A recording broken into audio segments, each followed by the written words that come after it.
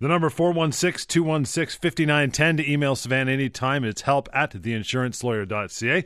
We'll get to a lot of stuff today, so stay tuned. But first, we start every show with real-life cases and things that have come across your desk and into the firm. Give you a little color, a little perspective. Possibly you're going through a similar situation, so we'll talk about that.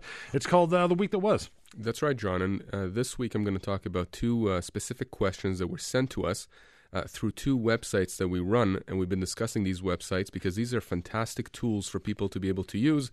They're anonymous. You just go and post your question if you're involved in an accident, you have an injury, or you know someone who has been, or if you're in long-term disability and you have issues with your disability claim. So let's go through a question. I'm going to read the question and I'm going to do an analysis of it. That was sent to mydisabilityquestions.com from Kathy in Burlington, and that was in mid-June. So here's what she wrote. She says, "Hi, I'm on long-term disability and I'm going to be applying for CPP disability. Do I need to let the insurance company know that I'm applying? It is my understanding that it is quite difficult to get approved for CPP disability. So if you are denied and the insurance company knows this, after the 2 years are up on LTD, does this give them more ammunition to cut you off because of a denial from CPP disability?" And again, you can go on the website and actually see that question. And of course, I responded very, very quickly after she asked the question. So these are excellent questions because there are a lot of people out there who are on long-term disability and are thinking of applying for CPP disability. Most LTD, long-term disability policies out there, contain a provision that obligates the individual, the claimant, the disabled person, to apply for CPP disability at some point during the process. Sometimes the insurance company is not going to tell you to apply, and sometimes they will tell you to apply, depending on when you are in the claims process. Perhaps they'll do it a year after you've been on disability. If they ask you to do it, then, and the policy provides that you have to apply for CPP disability, then you should be applying for it. Now, what's the criteria for being approved for CPP disability? The criteria is that your disability has to be severe and prolonged. Of course, you're going to have to provide medical proof, medical reports from your family doctor or specialists, anyone that is treating you or has seen you that can testify to the fact that you have a very severe disability that's preventing you from working.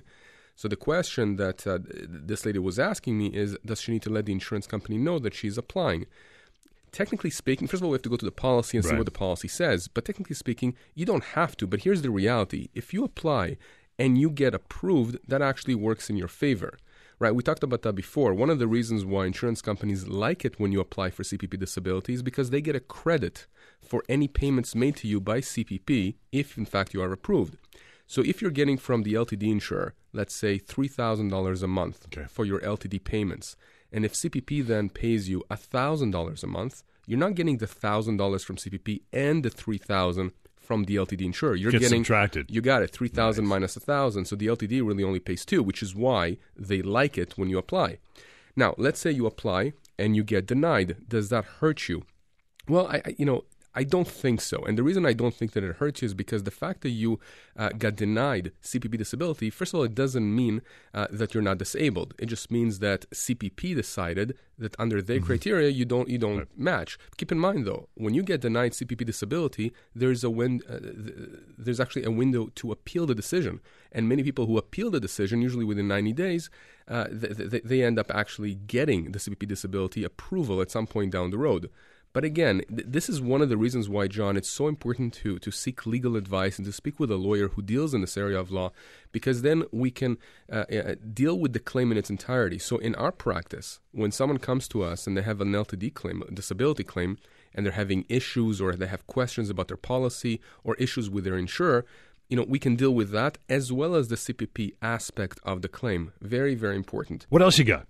All right, so this other question came to us through another website that we run, the one we mentioned, myaccidentquestions.com. And that came from Stephanie at Cambrai, and that was a question that was sent to us on June 14th. It's a long question. You can read it on the website, but I'm just going to go through the highlights. She says that she had an accident where she was not at fault 5 years ago. And after the accident, she went to the hospital. They gave her some pills. They sent her home. She started seeing a chiropractor. She had a stiff back. She was cut off treatments, which, of course, insurance companies do a lot. Then she says that in November 2015, so this is a few years later, this was just last year, she was on her way home and a guy ran his red light, pulled a U-turn in front of her, and again, an accident. not her fault. Her car was written off, so clearly it was a more significant type of accident. Now she's been in treatment. She's been seeing a chiropractor, massage therapist, etc. And in April of this year, so just a few months back, she found out because she had an MRI that she had 2 bulging discs, a herniated disc. So she's got a lot of issues. She's having difficulties at work, etc. Now, here's the interesting part. Apparently, according to this question, she actually went to a lawyer for consultation. And for whatever reason, the lawyer said that she has no case. And by the way, let me just mention also that she was also diagnosed with a concussion, which, of course, as you know from other cases that I've talked about, the concussion equals brain injury. It's just a different type of brain injury, but it's a brain injury. So she's obviously in a lot of pain and she's in a very terrible situation. And I don't really understand why it is that the other lawyer told her that he cannot help her or she has no case, because, clearly the accident happened 5 years ago. She's out of time for that accident. But the accident that happened last year, given the fact that she had the MRI and it showed the bulging discs, she's having issues because of a herniated disc, concussion, she definitely has a case. There's no question about that. But oftentimes you will have lawyers who get either flustered or they can't assess properly the allocation of damages between multiple accidents. So again, this area of law is very convoluted. It's not complicated, but it's convoluted, right. And you need to have the technical know-how. So very, very important that if you are involved in multiple accidents, if you're going to get legal advice and you don't get the answer that you necessarily are looking for, don't stop there. Get a second opinion, get a third opinion. And that's what I encourage people, who listen to the show. If you are in that situation, give me a call or email me. It's not going to cost you anything. The number is 416-216-5910. Anytime you want to get a hold of Sivan, email us help@theinsurancelawyer.ca. This is the Insurance and Injury Law Show, and it's right here on Talk Radio, AM 640. 416-216-5910. Anytime you like, that'll get a hold of Sivan directly. It is help@theinsurancelawyer.ca. We'll get to a couple emails as the show progresses here. So what else? Where do you want to go now? Well, let's talk about the injury calculator, because that's a tool that we've been really, hammering on every show, and it's easy. It's so easy to use, and so many people have used it. Just for our listeners who haven't heard about this tool before, it's injurycalculator.ca. It's an online website that we created about a year ago. My team and I, we scoured the legal databases for court decisions from across the countries, from across Canada, and we looked at various injuries and people of different ages and different locations, and we wanted to see if we can compile a database where someone can simply use a drop menu or just click of a button, say, here's the injury I have. You're not identifying yourself. You're just saying, here's where the accident happened. It wasn't my fault. Here's what the injury is. Here's the severity of that injury. Here's my age. Again, no name, no number, nothing. Website, tell me how much it is that I can expect to get if I actually initiate a claim for that compensation for pain and suffering. And that's what that website does. There's an algorithm in there that goes through all the various databases that we've compiled, and it shoots out a range of damages that you can potentially be looking at. What does that mean? It means that if, for example, you were in a car accident and you hit your knee on the dashboard and, I don't know, you tore your knee or you broke your knee. I'm just using a knee as an example. A lot of people have whiplash or concussion or other type of traumatic injuries. They want to know. Perhaps they don't want to call a lawyer or even email a lawyer. They just want to know, listen, is it even worth my while to pursue this? We get bombarded every day by billboards everywhere, by ads on buses, personal injury lawyers everywhere. But I don't want to have to call anyone. I just want to know if it's worthwhile for me to start this. Well, this website allows you to get an idea of the range of what, the dollars that you could potentially be getting or could be owed if you started a claim for compensation for pain and suffering. Again, just pain and suffering, though. Again, right? Absolutely, just pain and suffering. And the easiest example to give here is, you're working in a factory, for example, and you're earning $30,000 a year, and you injured your back and you have chronic pain now. You didn't break anything, but you have chronic pain and you have to stop working at this location and you can't work anymore. And you're 55 years old, your injury may get assessed at, let's say, $40,000, $50,000, $60,000 for your pain and suffering. That's what the website, the injurycalculator.ca may tell you. Sure. But the fact that you're now not earning $30,000 anymore per year, or perhaps you're taking a job where you can only work, half the amount of time, you're making $15,000 a year, there is a loss that's ongoing. You can't create a calculator that's going to look at all these specific facts. At least I haven't been able to come up with that. It's too individual. It's too individual. But you can have a situation where someone is owed, let's say, $50,000 for pain and suffering because of their injury, but their income losses could be in the hundreds of thousands of dollars or even more. And that applies also to out-of-pocket expenses. You having to hire someone to help you at home, to help you with your kids, to do the snow shoveling, etc. Or maybe you have a friend that's helping you or a family member. These are all individual characteristics of each case. A lot of variables. A lot of variables, a ton of them. But at least that website, that injurycalculator.ca website, allows you to get an initial idea of at least what the law says you are potentially owed for the pain and suffering that you've experienced and continue to experience because of your injury. So we're going to talk about common denials of long-term disability claims, how you deal with them. For instance, where the adjuster says that there's a lack of objective evidence of disability, which we talked about in the week that was, right? That's right, exactly. And I get this a lot where people say to me, I've been denied. I have my letter of denial. Here you go. And I'm looking at the letter of denial. That's the first thing I look at when someone comes to me when they haven't been approved or they've been cut off from long-term disability. And, I see the word objective. There's no objective or there's a lack of objective evidence of disability. What does the word objective means? In layman's terms, what it means is proof, essentially. And it's in a way, it's a frustrating phrase, it's a frustrating concept. Why? Because, John, if you have a headache, can you prove that you have that headache? I mean, maybe if we did a CT scan, we can figure out that there is something wrong, with your brain. But if I'm having some back pains, can I objectively tell you that? No, but if I broke my foot, you're going to see that on an X-ray. I can prove it to you. I can show you the image. So, when insurance companies say we have no objective evidence of a disability or there is a lack of objective, what does that mean? That anybody with a psychological issue suddenly does not qualify because there's no objective way of measuring that the person is... Yeah, that's... And the majority of people out there, the injuries that they suffer or the disability that they suffer from is not necessarily something that has to do with a tear of a tendon or a broken bone. It has to do with a myriad of things. It has to do with chronic pain. Right. Sometimes it's fibromyalgia, chronic pain syndrome. Perhaps there is a psychological overlay to the disability, right?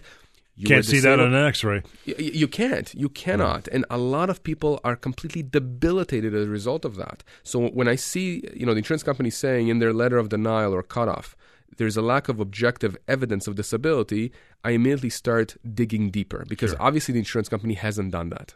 We'll take a quick break. In the meantime, the number to get a hold of Savannah anytime, 416-216-5910, and it is help at theinsurancelawyer.ca. Lots more of the show coming up. It's the Insurance and Injury Law Show. This is Talk Radio, AM 640. 416-216-5910, help at theinsurancelawyer.ca is the website to get a hold of Savannah anytime. You want to check out mydisabilityquestions.com, too. Maybe there's something you haven't had a little shy to call in and ask a question. That's no problem. You can go down there. There's a drop-down menu. Chances are your question has been asked and answered. If not, Savannah will get to it and his team pretty quickly, as a matter of fact. We're talking about ways to deal with common denials for long-term disability. How about this one? We talked about objective evidence. How about sufficient medical documents to support your disability or claim of disability? Okay, so whenever you apply for long-term disability or CPP disability or frankly any type of disability claim or benefits, you have to provide medical documentation. So oftentimes when I see a denial for long-term disability or a cutoff, the insurance company or the adjuster is saying, we don't have sufficient medical documents. That word sufficient, what does that mean, sufficient? And there is a scale here, I would say. I've seen cases where they've sent, when I've asked an individual, well, what have you provided to the insurance company? They said, well, I've provided, a letter from my family doctor that it's a one-liner. This person is disabled. Well, that means nothing, right? Yeah. I mean, even by my standards, okay, and I'm advocating for people who are disabled, it's very weak. But then I've seen cases where, I have a report from the psychiatrist. I have a letter from the physiatrist. I have a letter from the family doctor. I have a whole bunch of letters and reports, all of them saying the same thing. The person cannot work. They're disabled. And the adjuster says, sorry, it's just not sufficient for our purposes, which of course is ridiculous.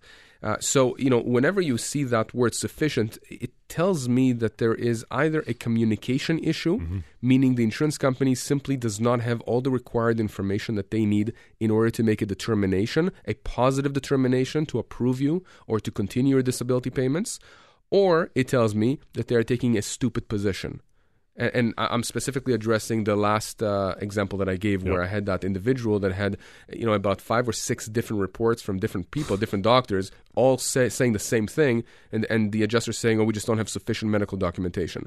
So again, whenever you're facing one of these denials, where it's, they tell you just don't have sufficient medical documentation to approve you or to continue your disability, don't assume that means the game's over. Right. It doesn't mean that. It just means that we have to make sure that we do our due diligence to present your case in the strongest possible way.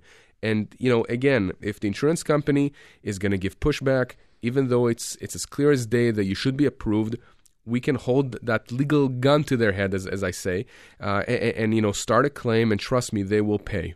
That number you should call anytime, by the way, 416-216-5910. We'll bounce over, answer a quick email here during the segment. Greg from North York writes in, says, my wife has MS but was denied LTD in September 2014. We've appealed the decision and we're denied. We're now waiting for the decision for the second appeal. How long do we got to wait before we hire a lawyer? John, should I have you answer the question now? Yeah, like now, exactly. Yeah. And the word appeal, anytime I hear that together with the phrase long-term disability, I get really, really aggravated because, people don't know that these appeals are for the most part useless. They're a big mistake. They're a detour. I mentioned that on the last show. They are a detour to the final destination.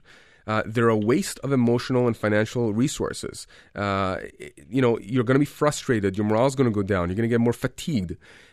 Oftentimes people get worse from a health standpoint, and it drains your family's patience. That reminds me. There is a term called the Fabian strategy. What is that? Fabian strategy. It's a famous military tactic. It's used to defeat an enemy by wearing them down over time rather than facing them in direct battle. And when it's used successfully, the enemy eventually gives up or is defeated because of lack of resources or frustration. And the tactic is actually named after a Roman general, Fabius Maximus, who used the strategy to defeat Hannibal. So the idea is this, that if we can wear you down, by we I mean the insurance company, then there's more money for us. Now, again, you're going to have a lot of insurers and adjusters out there screaming and saying, what are you talking about? We're just doing our job. Yep. At the end of the day, there is, in my mind at least, based on my experience, in my view, a concerted effort by many insurers, by many adjusters to wear people down. That's just the reality. And I'll tell you that having done defense work in the past, a lot of times we did employ strategies to try and wear down the claimants, to wear down the plaintiff lawyers. And some of them would be worn down, and that resulted in smaller settlements, right? My insurance clients would pay less, and at the end of the day, that means more money for the insurance companies. So the one way to avoid that is if you are denied long-term disability or if you are cut off from long-term disability, you don't take the detour of an appeal. You just don't. You contact me, contact my team. We will help you. At the very least, we'll tell you within minutes whether or not we can help you or not. And that doesn't mean that every person that contacts me, I can help them. No, sometimes you really are not entitled. But, John, the majority of people who contact me, they contact me because in their heart, they know that they've been denied the disability benefit incorrectly and unjustly. And oftentimes, we can rectify that. Help me or not, Fabius Maximus, changing my name to that for sure. That's pretty strong. Legally, right? I'll take care of that, John, for free. Pal. I bet you will. Taking a quick break. More of your emails coming up. You want to ask, simple, help@theinsurancelawyer.ca. The number to get a hold of Savannah, that's simple too, 416-216-5910. This is the Insurance and Injury Law Show, Talk Radio, AM 640. 416-216-5910 and help@theinsurancelawyer.ca.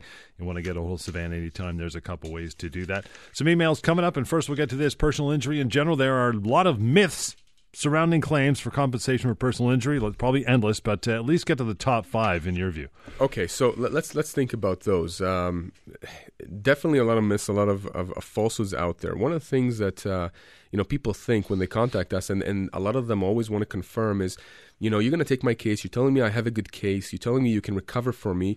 But what do I have to pay you up front? Yeah. I mean, what's the deal here? What do you need me to give you? Because really, I don't have anything to give you because I'm on disability or I'm injured and That's I can't why I'm coming work. to you. Right. I'm living off of a line of credit, living on fumes. Here's the myth. Especially, specifically with our firm and frankly with the top lawyers out there, I can tell you that in personal injury and long-term disability claims, generally speaking, there are no upfront retainers. I'm saying generally speaking because there are exceptions. The exceptions to the rule include things like medical malpractice, right? If you think that a doctor screwed up and you want to go after a doctor, you're probably going to have a law firm tell you, listen, before we do anything against that doctor, we have to get an opinion of another doctor. So you may have to pay for that. Okay. But in the general type of personal injury claims, car accidents, trip and fall, slip and falls, dog bites, all that kind of stuff, long-term disability, there is no upfront retainer. If we do not recover anything for you, you pay zero. It's just that simple, okay? So that's the first myth. Second myth, and this is really key here because I hear commercials on the radio and I see commercials everywhere, really, where lawyers are touting their experience in court. Okay, I've been in court. I've done trials. A lot of lawyers have done those. But here's the reality. The reality is, in long-term disability cases and personal injury, you rarely have to go to court. It almost never happens. I mean, I'm talking about way over 90%, probably over 95% of cases never even get close to the courthouse. Why? Because insurance companies and the plaintiffs, frankly, they don't want to take the risk of a trial, so they settle. Okay? Yeah. And so court's expensive, right? Court's expensive, exactly, and it takes time and it drains you. No one wants to go to trial. If we have to, we do, right? We do, but it's very rare, and anyone who tells you otherwise, I'm sorry, I don't believe them. I'm not going to say they're lying. I'm just saying I don't believe them because the reality, and I have a lot of friends both on the defense side and the plaintiff side, who, for all of their bravado will tell you, you ask them, how many trials have you done in the last 10 years? They'll tell you 1. Wow. I mean, and they handle thousands of cases. So the reality is, rarely do these cases go to trial or go to court. These types of claims are settled along the way, usually halfway through the process. Not difficult. Third myth, the lawyer can predict exactly how much I'm going to get. Yeah, I can't stand when someone comes to me and says, I've spoken to this lawyer and they said that they can guarantee me X amount or that my broken toe is going to lend me $1 million. Yeah. I'm sorry, they can't do that. The most they can do, and frankly, most of them don't do that, the most they can do is try and give you an idea similar to what the injury calculator website that we created does, right? They can tell you, based on our experience, even for pain and suffering, even that is a range, exactly, because, you can have two 20-year-olds that have back injuries, similar back injuries, but one injury or one individual is affected more than the other.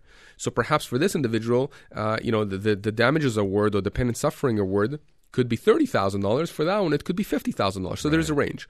But, other than telling you, in my experience, here's how much I think you can get for pain and suffering, there's no way that they can predict with any certainty how much your case is going to settle for. Okay, so that's a myth. If somebody's telling you, here's how much, that's it cannot be. Fourth myth, hiring a lawyer is not necessary because I can do it myself. Yeah, good luck with that. I was just going to say, good luck with that. And again, we've talked on this show. And legally you can, but you don't want to, right? Oh, you can't, 100%. Listen, legally you can diagnose yourself with any illness you have by going on Google, right? Are you going to do it or are you going to go to the doctor, right?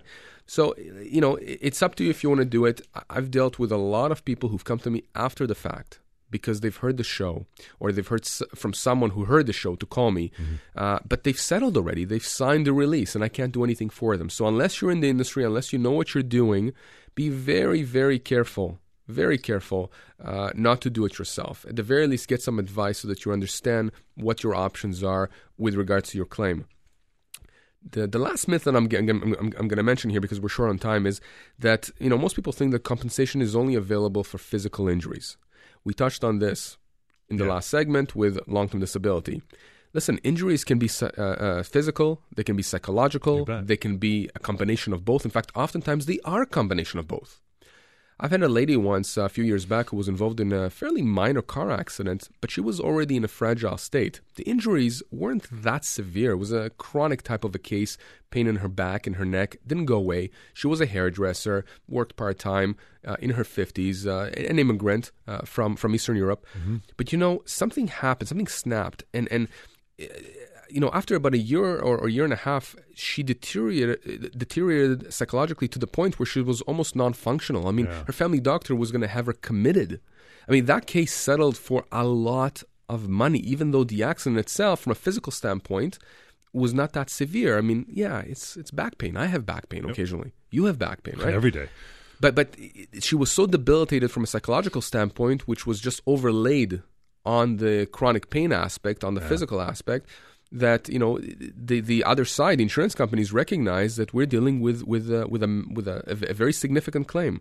So compensation is not only available for physical injuries; it's physical, it's psychological, it's a combination, it's anything in between. If you don't know, get assessed and talk to a lawyer like yourself. Very important. Yes. The phone number as we take a quick break here: 416-216-5910. Want to shoot us an email? We'll get to one right after we come back from that break. It is help@theinsurancelawyer.ca. This is the Insurance and Injury Law Show. It's right here, Talk Radio, AM 640. 416-216-5910 and help@theinsurancelawyer.ca. We'll get to one from Harold here in Belleville. Harold writes in at that email address, says, my wife suffered pretty bad injuries in an accident about 3 years ago. She was in hospital for 2 weeks and was diagnosed with a brain injury. She's unable to work and we're really struggling. We have a local lawyer who started a claim for the accident against the other driver, but nothing seems to be happening. I looked at the claim he wrote, and it doesn't even mention that she has a brain injury. Should it say anything about that? What do I do? Harold, it absolutely should state that there is a brain injury. And in fact, this is something that I'm very, how shall we say, it's a pet peeve of mine that I see claims when they're drafted and they're not drafted the way that they should be. So let me explain to you why it's so important. What is a claim at the end of the day? A claim is a legal document that we file with the court, and it says here's what injury our client suffered. Here are the losses that flow from that injury. Right? They can't work or they have difficulties at home and they need help around the house. Here's how the accident happened. Right? It itemizes everything. Very, very important. Why? Well, let me take you to when I was a defense lawyer. So I'll explain. When a claim gets issued and then gets to the desk of an adjuster, insurance adjuster, the insurance adjuster is getting these claims left, right, and center because these kinds of claims are common. Not necessarily brain injuries, but claims in general for personal injury. And the adjuster has to make an assessment. The adjuster has to do an analysis and tell the insurance company, its employer, his employer or her employer, how much money initially they should put on reserve, meaning how much money we should put aside for an eventual settlement or verdict for this case. Well, when I was a defense lawyer, I would immediately take a look at the claim that was assigned to me by the adjuster. Okay. And I would look at two things off the bat. I would look at how did the accident happen, right? I want to know what exactly is the nature of the accident. Is my guy even at fault that I'm defending? And number two, what is the severity of the injury here?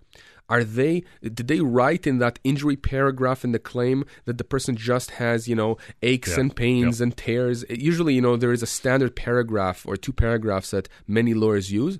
Or do they itemize? Do they say, he suffered a tibial fracture, he suffered a concussion, she suffered a torn shoulder, and, they give some specifics. The specifics are important. Why? Because me as a defense lawyer, I go, wait a second. This is not like the other claims. This is clearly a more significant claim. If I'm seeing in that injury paragraph the words brain injury, if I'm seeing a reference to an MRI that was done or a CT scan, for a more significant injury, I'm going to assess that accordingly. I'm going to tell my adjuster client, we haven't really done much on the claim, but just based on the claim that I'm reviewing here, you should reserve more money. And that's important because that's going to make it easier to settle down the road. So, Harold, to answer your question, the claim 100% has to make mention of the brain injury. It doesn't mean that the claim cannot be amended, that it cannot be changed down the road. But you want to start the case right. You want to set the stage correctly. I have a case right now that I took over from another lawyer, actually, about a year ago, and it is a brain injury case, and in fact, that's exactly what happened there. Brain injury was not mentioned in the claim. Not only was it not mentioned, but the amount of money that was being claimed was a fraction of what it should have been claimed. And again, it does such a disservice to the claimant, and it just sets the stage for a potential failure down the road, or for resolving and settling the claim for a lot less than what you should be settling for. So Harold, the accident happened 3 years ago. I don't know when the lawyer was hired.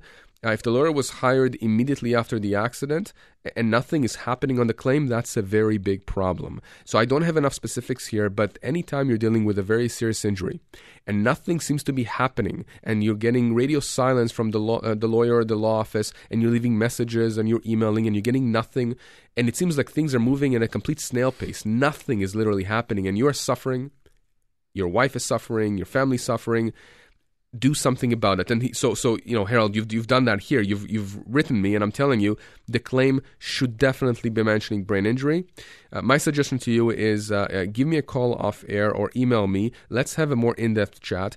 I've said it before, and I'll say it again. I don't encourage people to simply switch to me from other lawyers. I would not want that to happen, for my clients.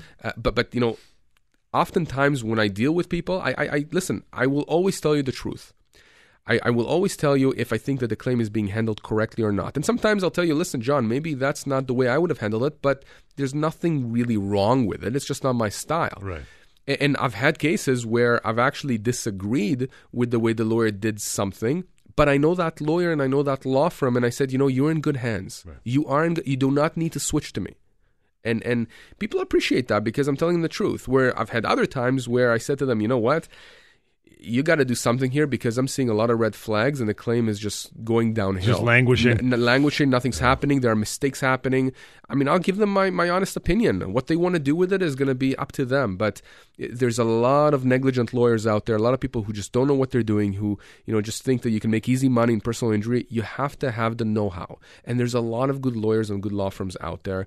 And you have to go on experience. You have to go on experience and reputation. 416-216-5910 is that number that Sivan just mentioned. The email is help@theinsurancelawyer.ca. We'll get to lots more of the show here next few minutes. It's the Insurance and Injury Law Show. It's Talk Radio, AM 640. 416-216-5910 and help@theinsurancelawyer.ca. We talked about, your last, not consultation, but an email and a phone call you had about problems in a case languishing and taking time and not sure which way to go. So you mentioned a few items there. What's another thing, say, warning sign to watch out for when someone's either with a bad lawyer or with a bad law firm?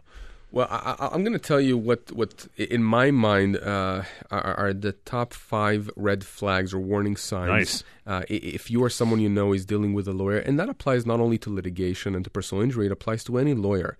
And I've dealt with bad lawyers, real estate lawyers, estate lawyers.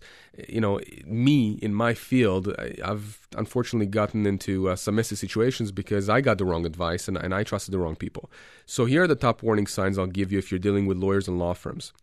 Lawyers and law firms, in my mind, that don't respond to your voicemails or emails or take a very long time to do so, and I'm talking about days, that's a big no-no for me. I'm sorry. I don't accept it.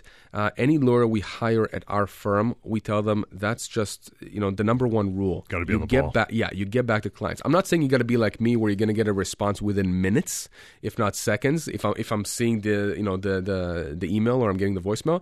But you're, waiting for a day or two to get back to someone, I'm sorry. That's just, it's not the way that we practice. Not how you roll. It's not how we roll. Mind you, there's different lawyers out there. But again, the warning sign is that if you're leaving messages upon messages, emails on emails, and no one is getting back to you, that's a huge warning sign.